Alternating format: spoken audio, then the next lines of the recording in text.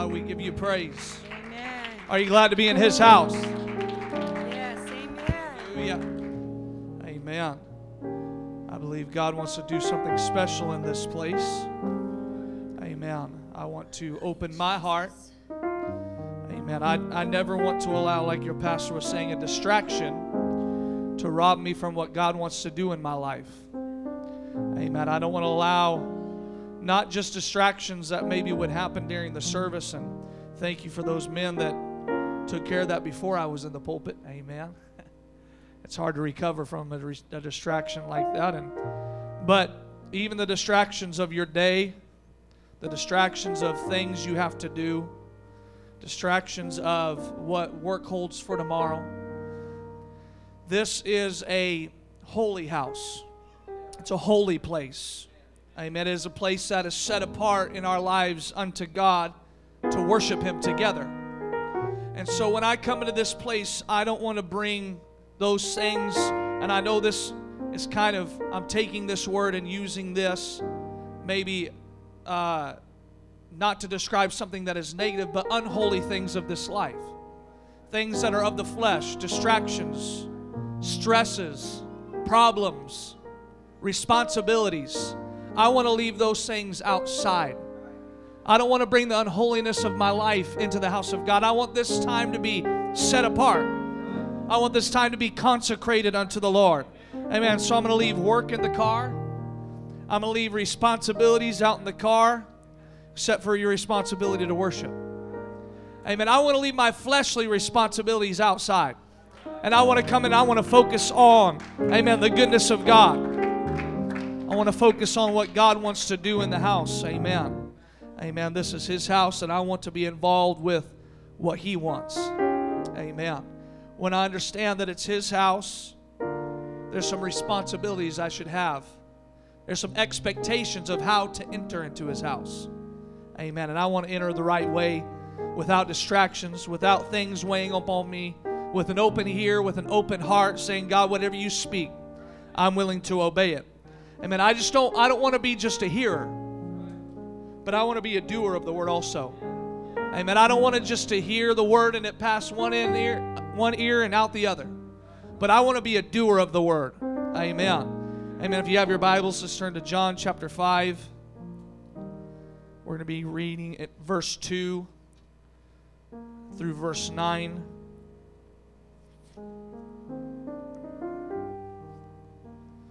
The Bible says, now there is at Jerusalem by the sheep market a pool, which is called in the Hebrew tongue Bethesda, having 5 porches. In these lay a great multitude of impotent folk, of blind, halt, withered, waiting for the moving of the water. For an angel went down at a certain season into the pool and troubled the water. Whosoever then first, after the troubling of the water, stepped in, was made whole of whatsoever disease he had. And a certain man was there which had an infirmity 38 years. If you're not good at math, that just simply means 38 years. Amen. When Jesus saw him lie, and knew that he had been now a long time in that case, he saith unto him, wilt thou be made whole? The impotent man answered him, Sir, I have no man when the water is troubled to put me into the pool, but while I am coming, another steppeth down before me. Jesus saith unto him, Arise, take up thy bed, and walk. And immediately the man was made whole, and took up his bed, and walked, and on the same day was the Sabbath. I want to preach for a little while on this thought. Stop waiting on troubled waters. Stop waiting on troubled waters. Could you reach your hands towards heaven? Could you ask God to bless you in the remainder of this service? God, we love you. We give you praise. Hallelujah. Hallelujah, hallelujah. God, we've come in to give our all. God, to give our all in our attention, to give our all in worship, to give our all in response to your word. God, we want to give our all today. Lord, speak in this house and let us obey, Lord, your word. God, help us to be moved by the hand of God and the Spirit of the Lord today, we pray. Hallelujah, hallelujah. If you're going to help the preacher preach tonight, why don't you clap your hands to the Lord?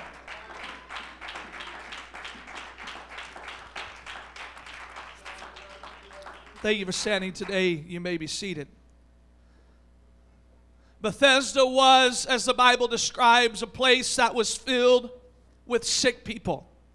Filled with people that had problems, people that had circumstance, people that had been there, no doubt, for a long time, as this man was. They had traveled from all over the countryside, no doubt, hearing about the power of this pool of Bethesda. The place by the pool was not a clean, pristine, wonderful place. You would think in your mind's eye, as the angel would move on the face of the water, that it must be a majestic place. It must be a beautiful place. But this would not be the place that you would take a family member from out of town to show them this wonder of your city. It would not be the place where you would take a young lady on a date for your first date. It was a place that was filled with sick folks. It filled with people that were imperfect. You can no doubt think of even the hospitals that we know and that we are involved with, the certain smells and the certain sicknesses that are on display, and that is with a clean and sterile environment. But wonder what that place probably smelled like. That place was probably filthy, where there were sick people laying around. And this man had laid here for so long. For 38 years, the Bible said he had been in this state. I don't know how long he had laid at that specific pool, at that specific place, but he had been a long time in this state. And I could see in my mind's eye as maybe those friends and family members that were close to him, maybe they would stay with him for a while, and they would be the ones to try to get him up and say, hey, the water's moving, let's go, let's get you some help. And I could see as time goes on and his situation never changes, that finally all of those friends and loved ones walk away and he's there all by himself. Have you ever felt like that in life, where it feels like everybody else has tried their best to help you, but it just isn't taking the pain away? It's not fixing the problem. And so you're laying there by yourself wondering when this is ever going to change. He saw time and time again as other people were healed, as other people's lives were changed as they made their way into the water. He felt like the water was his only answer. His whole life revolved around the water fixing his problem. The water being his one way out, his only way of escape from a life of sin, a life that was marred by disease. But Jesus, when he approached him, he was not interested in all of the excuses. He was not interested in all of this man's ideals, but he simply asked the question. And he was asking a question of faith. Will you be made whole?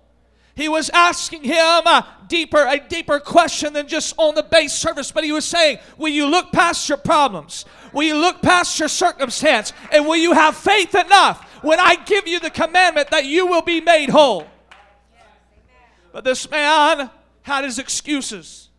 He had all his excuses why he was not healed, why he was not delivered, why he was still dealing with the same sin that he had for so many years. Can I tell a saint of God, we have our excuses as to why we're not fixed and why we're still broken. The reasons why we're still dealing with that same old sin. The reasons why we're dealing with the same old circumstance.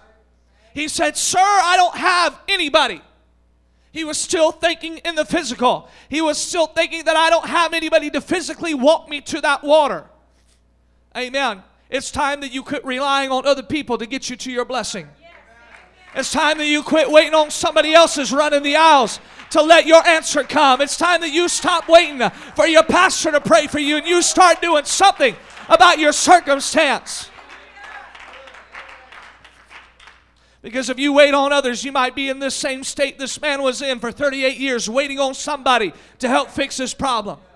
It's time that you take action about your problems, about your circumstance. This man had no power to fix himself, to heal himself. You got to understand that you've been trying to fix a problem for a long time and you can't fix it. You don't have the power to take care of the mess. Only God is able. And Jesus had the ability to heal the man.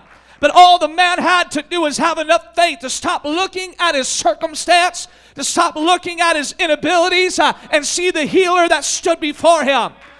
Can I tell you, he was talking to the healer that was in the water. He was talking to the God who created the angel that would come and visit. He was the one who gave the appointment. He was the one who came. Amen. God simply gave him a commandment. Rise. Take up your bed and walk. I could see as that man's eyeballs were sopping sockets. He was saying, say what? You know, I'm lame, right? I can't pick up my bed. If I could, I wouldn't be here. It was almost like, have you ever been in a conversation, men, with your wife?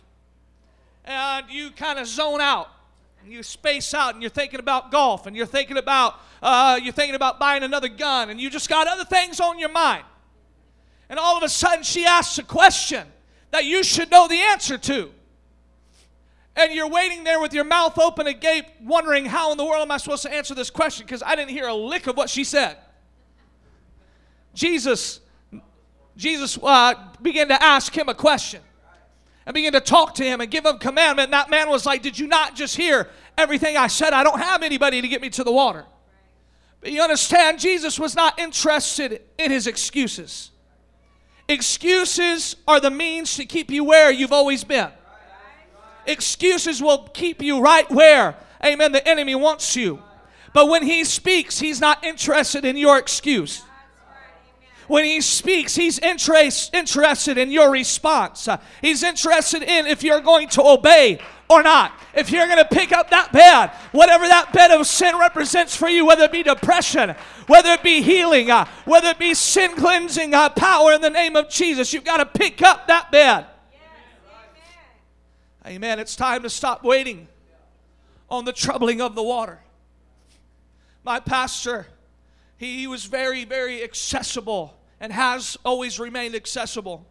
And our church number's about 200 to 230, somewhere in there at my home church. And you can tell with that many people, it would be a hard time.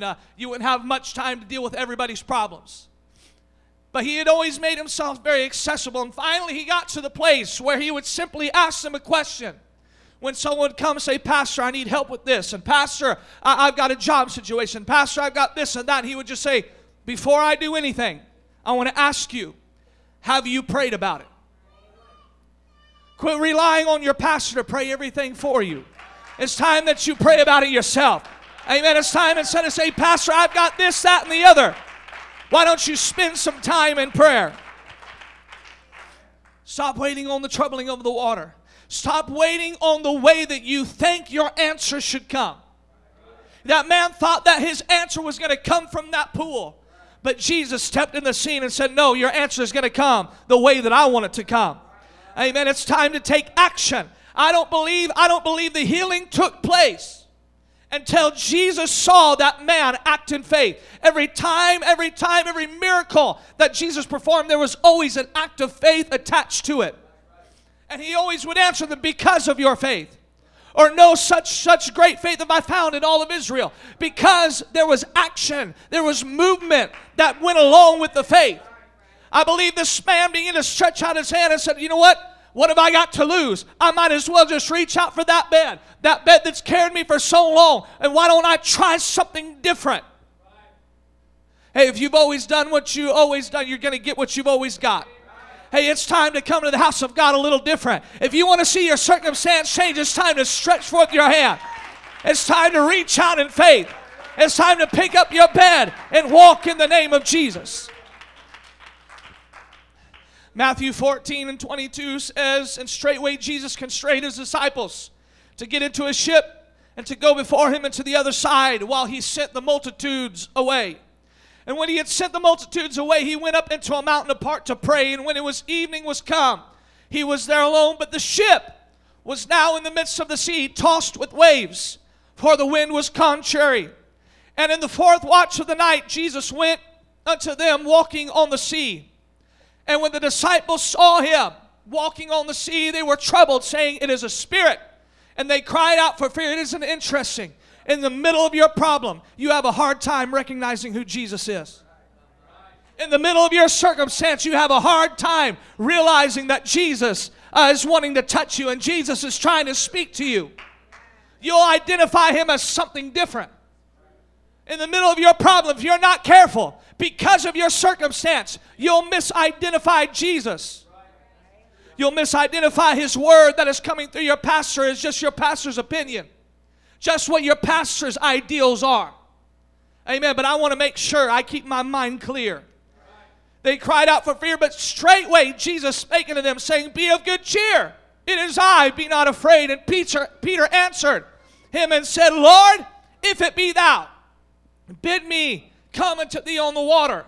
And he said, "Come." And when Peter was come down out of the ship, he walked on the water to go to Jesus. But when he saw the wind boisterous, he was afraid, and beginning to sink, he cried out, saying, "Lord, save me." And immediately Jesus stretched forth his hand and caught him and said unto him, "O thou of little faith, where didst thou doubt?" And when they were come into the ship, I want you to take notice of that. The wind did not cease. The waves did not stop until Jesus got into the ship. And when they that were in the ship with him came, worshiping him, saying, "Of a truth, thou art the Son of God." I want you to think about Peter's circumstance. There's a lot of interesting things in the scripture we can take note of. They had a hard time identifying him. But once they had enough faith, Peter had enough faith to say, "You know what? I'm willing to take action. I'm willing to do something about my circumstance." And Peter, it was not an easy thing. We think of a little rowboat. But the Bible says when he came down out of the ship, I can see as Peter made his step over the railing, and he's holding on to the boat as it gets rocked in the air, and his feet are off the ground. And finally his feet touch, and he's not really sure yet. And finally he lets go in faith. You see, it was a big step of faith for Peter. He was a fisherman. He knew how to ride out the storm in a ship. You see, the ship was his comfort zone. He knew how to tie himself to the mast of the ship. He knew how to make sure. He knew how to bail water. He knew how to ride out the storm in the ship. Hey, if we're not careful, we'll get comfortable with our circumstance. We'll get comfortable with our problem. It'll become a part of who we are. And we get a little nervous. It'll become our comfort zone. It'll become our place where we're like, you know what, I would praise God, but that would mean me stepping out of this way that I've been for the last 10 years. This would mean letting go of this addiction that I've had for so long. This would mean letting go of this pride problem that I have. It would mean letting go of this bitterness that has become a comfort zone to me. Notice he was the only one that stepped out of the boat. And Peter had an experience with God that nobody else did, because he didn't stay in his comfort zone. You wonder why people get up and give testimonies about healing. It's because every once in a while they get out of their pew and they have an experience with Jesus that someone that's just sitting in their pew didn't have. He got down out of the boat. He got out of his comfort zone. And he got to Jesus. But then he started looking at the waves. But can I tell you, even though the waves were there, he wasn't close enough to Jesus that when he began to falter, God was right there and grabbed a hold of his hand. I'd rather risk the waves. I'd rather risk the sea. I'd rather risk the wind than to stay in the boat and risk being in my comfort zone. He got out of his problem and got to where God was.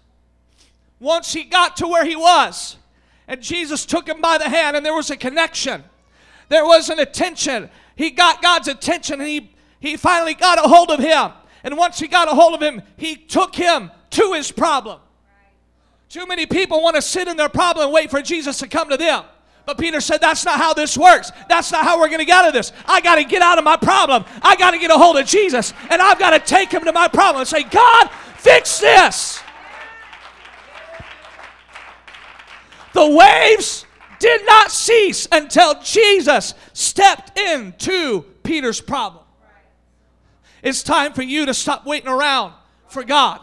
It's time for you to stop waiting for God to change your circumstance and say, God, I'm willing to get a hold of you. I'm willing to get your attention. I'm willing to get a hold of your spirit, and I'm going to take you to the altar. I'm going to get you to where I need you. The Israelite army was camped in the valley, and there was a giant that was calling out and defying the armies of Israel and their God. I do not believe. I believe VeggieTales got it wrong. I don't believe they were shaking and quaking their armor out of fear over one man. But I believe they were waiting on God to do something for them. I believe they remembered all the stories of old, how God opened the Red Sea, and God provided manna, and God had knocked down the walls of Jericho, and all of these wonderful things that God had done for his people. And they were sitting on the hillside waiting for God to do something about their problem. But David said, I'm not going to wait. Is there not a cause? Is there not something worth fighting for? Hey, in your circumstance, isn't there something worth fighting for? Isn't your salvation worth fighting for? Hey, isn't those other people that are in the boat, that are attached to your problem, aren't they worth fighting for? Aren't they worth getting out of your problem and getting out of your comfort zone and saying, God, I'm willing to do something about this circumstance? David didn't wait. David took action. He didn't wait for the king to beg him and ask him for his help. He didn't wait for the pastor to beg him to an altar. He didn't wait for the praise leader to play the same song over and over again until finally a tear streamed out. No, he took action about his circumstance. But what's wonderful about faith and about taking action is God will always meet you on the other side. He'll always meet you on the other side of your faith. He is the author, but he's also the finisher of your faith.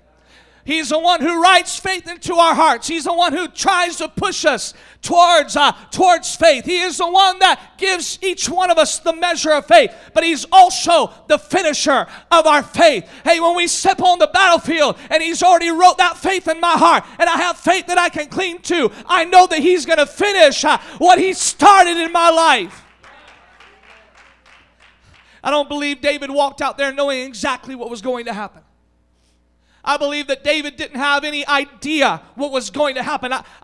Maybe that rock would fling out of that sling and bounce right off of Goliath's chest, and then he would get squished to dust. And that's what holds so many of us back. What if? What if I get out of my seat and I go to an altar and nothing changes? What if I run the aisles and I make a fool out of myself and nothing breaks free in my life? He is the finisher of our faith.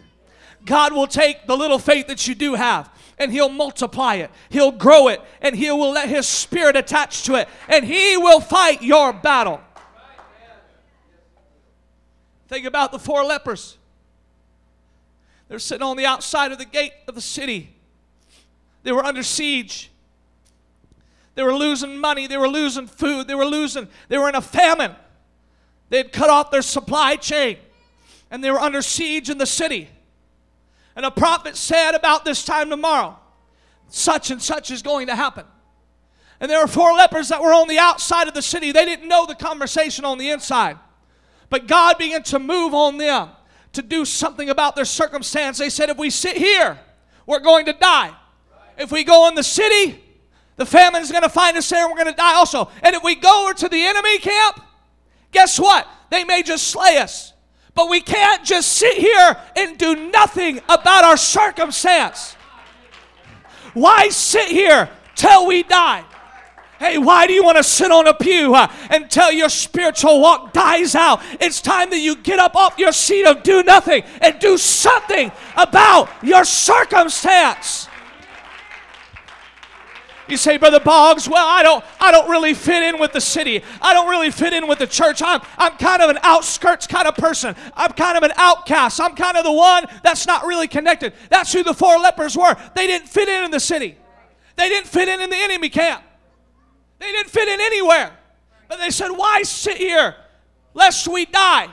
Why don't we do something about our problem? Hey, when you decide to move, God will move with you. The enemy didn't hear the sound of 4 leprous men that had skin and muscle rotting off their bones. The enemy doesn't hear the sounds of feeble saints that are barely scraping in. But when you begin to lift up the name of Jesus, the Lord lets the enemy hear the sound of a mighty host, and the enemy will turn tail and run. Can I tell you today, you can't sit there until you die. You've got to get up and you've got to move in the name of Jesus.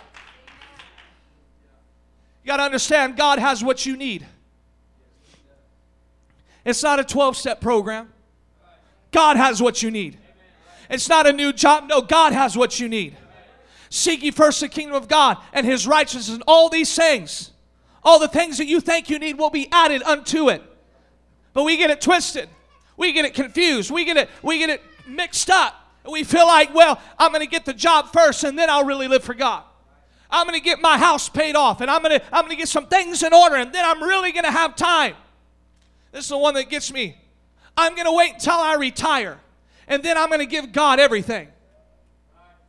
And the retirement hits, and you have more time than you know what to do with, but still you sit in your same circumstance. God has what you need. And so you've got to get a hold of Him. Jacob was in the middle of a circumstance. He had his family, he had his cattle, his sheep, and he knew that Esau was on his way to meet him with 400 men armed for battle, ready to destroy him because of what he had done. And so he said, I've got to get alone with God. I think there's an important principle there. Sometimes in the middle of your circumstance, you need to shut the phone off. You need to shut the internet off. You need to shut out the news feed. You need to shut out Facebook. And you need to say, God, in the middle of this problem, I need an answer and I need a touch. And I've got to get away from everything. And I've got to get a hold of you. But what is so important in the story of Jacob is when the Spirit of God, that theophany of Christ, that angel of the Lord, grabs a hold of Jacob. So many times we walk in the house of God and God's Spirit grabs a hold of us. And we go, oh, man, isn't that so wonderful? I feel His presence. I feel His Spirit. And we just are okay with the feeling. We're okay with just a moment of euphoria and a moment where goosebumps go up and down our spine. And then it's a fleeting moment, but nothing changes. But what Jacob did is right when he felt the presence of God, he turned himself about and he got a hold of the Spirit of God. Hey, that's what we got to do if we're going to find our way out of our problems. Is when God moves, it's an opportunity for you to catch hold of God and say, God, now that I've got you, I'm not going to let go until you bless me. Now that the Spirit of God has washed into the house, I'm not going to let go until you bless my family, until you bless my church, until you bless my generation. I'm not going to let go until you give me an answer. What you're waiting on to fix you is not the answer you're looking for. The only thing that will fix your problem is Jesus. The only thing that will fix your problem is a renewing in the Holy Ghost. Amen. The Holy Ghost will make you walk right. It'll make you talk right. It'll make you think right. It'll make you live right. And it'll make you feel right. Hey, if you don't feel right, you just need a renewing of the Holy Ghost. You need another touch of God today. Saint of God, you don't need a new car. You don't need more money. You don't need a new job. What you need is a renewing of the Holy Ghost. What you need is another touch of God's Spirit. What you need is an old-fashioned repenting in the altar and a renewing of God's Spirit in your life. If we're going to get through our problem, we've got to learn to push. We've got to learn to be forceful. The Bible says the violent take it by force. That word violent is translated into the intentional. Those that have intent will take it by force. Those that will, the violent, those that are intentional, those that have a goal that they're reaching for, they will take it by force. But it doesn't say those that are relaxed. and just sitting on a pew are going to get what they need from God. No, but it's those that are intentional, those that are pressing. We've got to push. I want to take that as an acronym today. We've got to pray until something happens. God, I don't know what I'm going to do about my problem. You get down on your knees and you pray until something changes. You pray until something happens. And if it doesn't happen that first time you get on your knees, you get down on your knees again, and you just keep on praying. The effectual, fervent prayer of a righteous man availeth much. Amen. But not only that, we got to praise until something happens. We've got to praise until something changes. Well, I can't feel God. I'm lifting my hands. You just keep on praising. You keep on pushing until you feel His Spirit. I heard one person say, well, what do you do when you don't feel God? And that person's answer was this: you fake it. No. You don't fake it. When you don't feel His presence, you force it. You force your worship. You force your praise. You don't praise God because you feel Him, and if you don't feel Him, you don't praise Him. No, you praise Him until you feel Him. God, it bothers me that I don't feel your Spirit. And then there's other people responding, I'm going to praise you until I can feel you. I'm going to praise you until my situation changes. I'm going to praise you until something breaks in my life. But this is one that we have a hard time with. Jacob got a hold of God's Spirit. And he wanted God to do something about his circumstance. But God did not change Jacob's circumstance. God changed Jacob. Maybe God is trying to change you in the midst of all this. Because when he walked out on that field to meet Esau, he was no longer a deceiver. He was no longer a heel grabber. But God had changed him, had changed his identity, and he walked out being a prince with God and man. And when Esau understood that this is not Jacob any longer, they fell on their knees and they began to worship, they began to hug, they began to embrace. Can I tell you, let God change you in the midst of your problem. Well, you're waiting on God to fix, God's waiting on you to get fixed. God's waiting on you to step out of your circumstance. Brother Boggs, we're not having revival. We've been promised revival. Then you praise until you have revival. You pray until you have revival. You pray until you see an influx of souls that you've been promised. You pray. Hey, we understood it. When we were singing for the Holy Ghost, we had to pray until we spoke in tongues.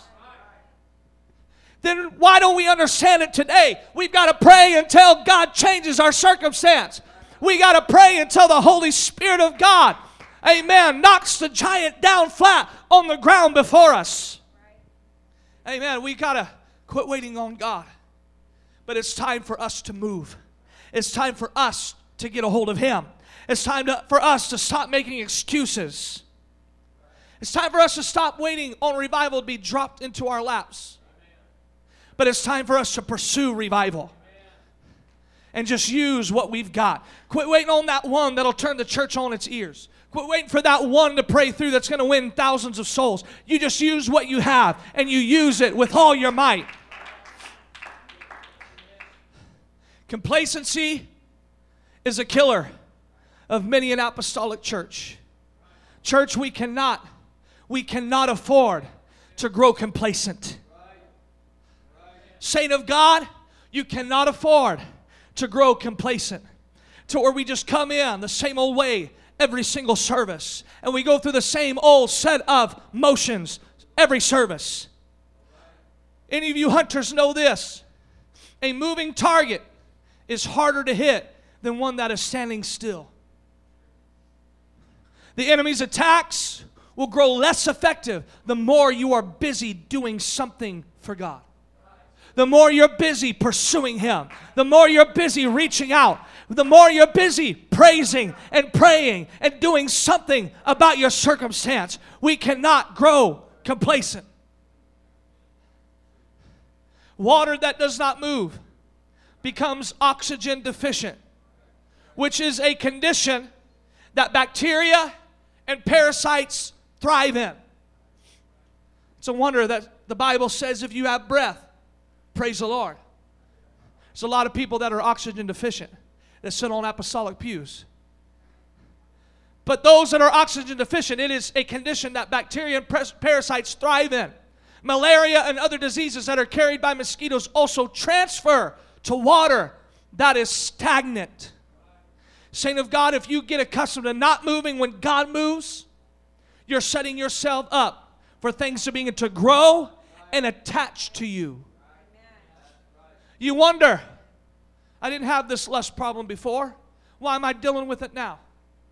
How long has it been since you responded to the Holy Ghost? I didn't have this crisis in my life before. What changed? Maybe you stopped praising like you ought to. Maybe you become a stagnant individual. But you've got to move when God moves. When someone starts to make their descent into a backslidden state, the first indicator is they stop. They stop worshiping. They stop praying. They become stagnant. They stand in their pew. They look like they want to get through the service and go home. Church, amen, is about other people. The message is for somebody else. But it's time that we shake ourselves, saints of God, and say, I cannot grow complacent. I cannot become stagnant. I cannot allow the things of this life to stop a forward motion in my world. You've got to move. You've got to move in spite of your circumstance. You've got to get off the porch. All right. You've got to get off the porch. I know this is a simple example, but you can hope and pray that that grass that is knee-high in your front yard gets mowed all by itself. You can hope and pray that God will do something about it. That maybe a young man would come by and you can just give him $2 and he would mow it for you. But the yard is never going to get mowed if you just stay sitting on the porch. But it takes some action. It takes you going out to the shed. It takes some action of putting some gasoline in and pushing that little bubble and priming that motor and pulling on that string until either your shoulder cuff gives out or that string gives out. But you've got to take action. There's nothing, there's no power, there's no healing, there's no deliverance, there's no victory sitting on the porch. That man laid there for 38 years on that porch, or for a long time. Maybe not the full 38 years, but no doubt for a long time. He laid on that porch and his circumstance had not changed. It's time for you to get off the porch and quit making excuses with God while you're still not fixed. He said, is there not a balm in Gilead? Is there not a physician there? Then why are my people still sick? Why are my people still dealing with the same problems? The rhetorical answer was, yes, there is a balm in Gilead. Yes, there is a physician there. Gilead was a valley that was known for the herbs and the plants that would grow there that had healing properties in them. He was asking them a rhetorical, is there not a healer? Is there not a balm in Gilead? God's here and He's able. But you got to stop making excuses. You got to stop waiting. You got to stop waiting. What are you waiting on? Are you waiting to make more money? Are you waiting until God accepts the way that you are? Can I just tell you, God's not going to accept sin. God's not going to accept living in a life that's contrary to Him. Are you waiting until you feel better? Are you waiting until you deal with the problem yourself? You've got to let God touch you. You've got to be willing to get off the porch. I want you to hear this today. You've got to be willing to get off the porch and change your influences and associations. Stop sitting on the porch with people that are in the same condition you are. Right, amen. Say, God, I'm ready to get rid of relationships if they're holding me back. And I want to answer the call of Jesus. I want God to change me.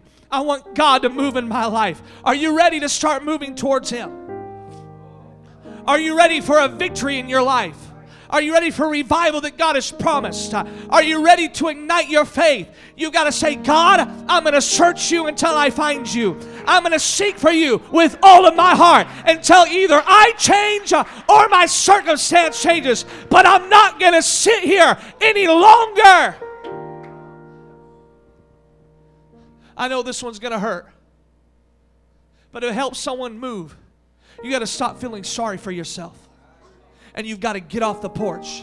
The Bible even says weeping endures for a night. But there should be a transition from weeping to joy. There should be a moment that, hey, weeping's endured for a long time, but hey, it should be changed into joy. There should be a change in your life.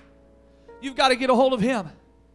You've got to take Him to your problem and say, God, you've got to change either me or you've got to change my circumstance, because I'm tired of sitting here in the same old problem. You've got to get tired of sitting in the stink. If you've ever dealt with sewer issues, I had the pleasure of being in South Carolina, and the pastor had an RV park where I was staying, and he was out of town, and his wife was the only one there. Well, he had a daughter and a son-in-law, but the son-in-law wasn't going to do anything, and I had to be the one, the candidate, that went shoulder deep into a sewer system and began to pull things out. It wasn't good. It was disgusting. But some people live their life saying, you know what, it's okay. My hand's still not in the sewer. But you've got to allow God to change you, wash you. Guess what? That shirt that I was wearing, I didn't wear no more. Them shoes that I had, I didn't wear no more. There was some changing. Some people, they say, well, I'm not really sinning like I used to, but still, you haven't let God change you. You haven't let God work on you. You've got to let God change you today. You're waiting on God, but God's waiting on you. You're waiting on Him, but you're still sitting in the same old problem. But it's time you get to where God is and you get His attention and you bring Him to your problem. My daughters have, especially Addison, she has a way of calling out. She has a way of saying, Daddy, 17,000 times in a row.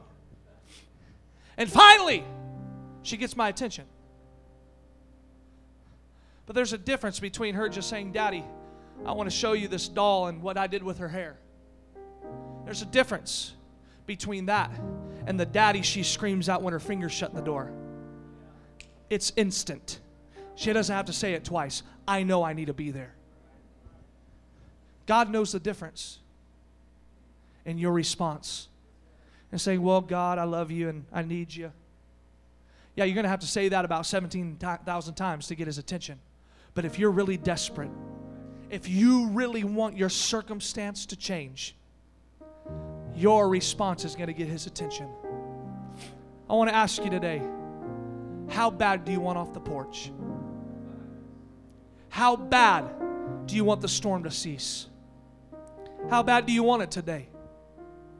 It's going to be your response that dictates if it's going to take place or not. I want her all across this place, if we could stand. I'm finished preaching, and I wish if there was a physical way that I could get up right where you are, and I could get in your pew next to you, and I could crawl on my stomach up to this altar for you, for your circumstance to change, I'd do it. I'd do it for every single person in this place. I'd crawl on all around this church until my shirt was frayed and my tie was frayed. But I can't do it for you. And your pastor can't do it for you. And your neighbor can't do it for you. You've got to do it for yourself. You've got to get a hold of Jesus. I just have a feeling that those other people in the boat, Brother Mullings, they kind of like the drama of the boat rocking. They kind of like the problems. You've got to get out of the midst of all the mess. You got to quit focusing on the drama and letting it worry you, letting it stress you out, and quit getting excited about the problems making you upset.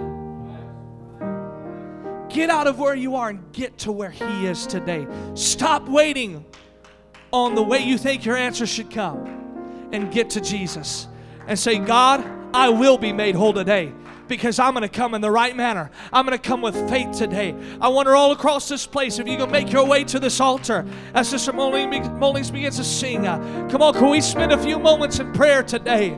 Can we spend a few moments crying out to Jesus? Crying out with all of our heart, with all of our soul. Let everything fall. Hallelujah. I want to praise you. Come on, let God change you.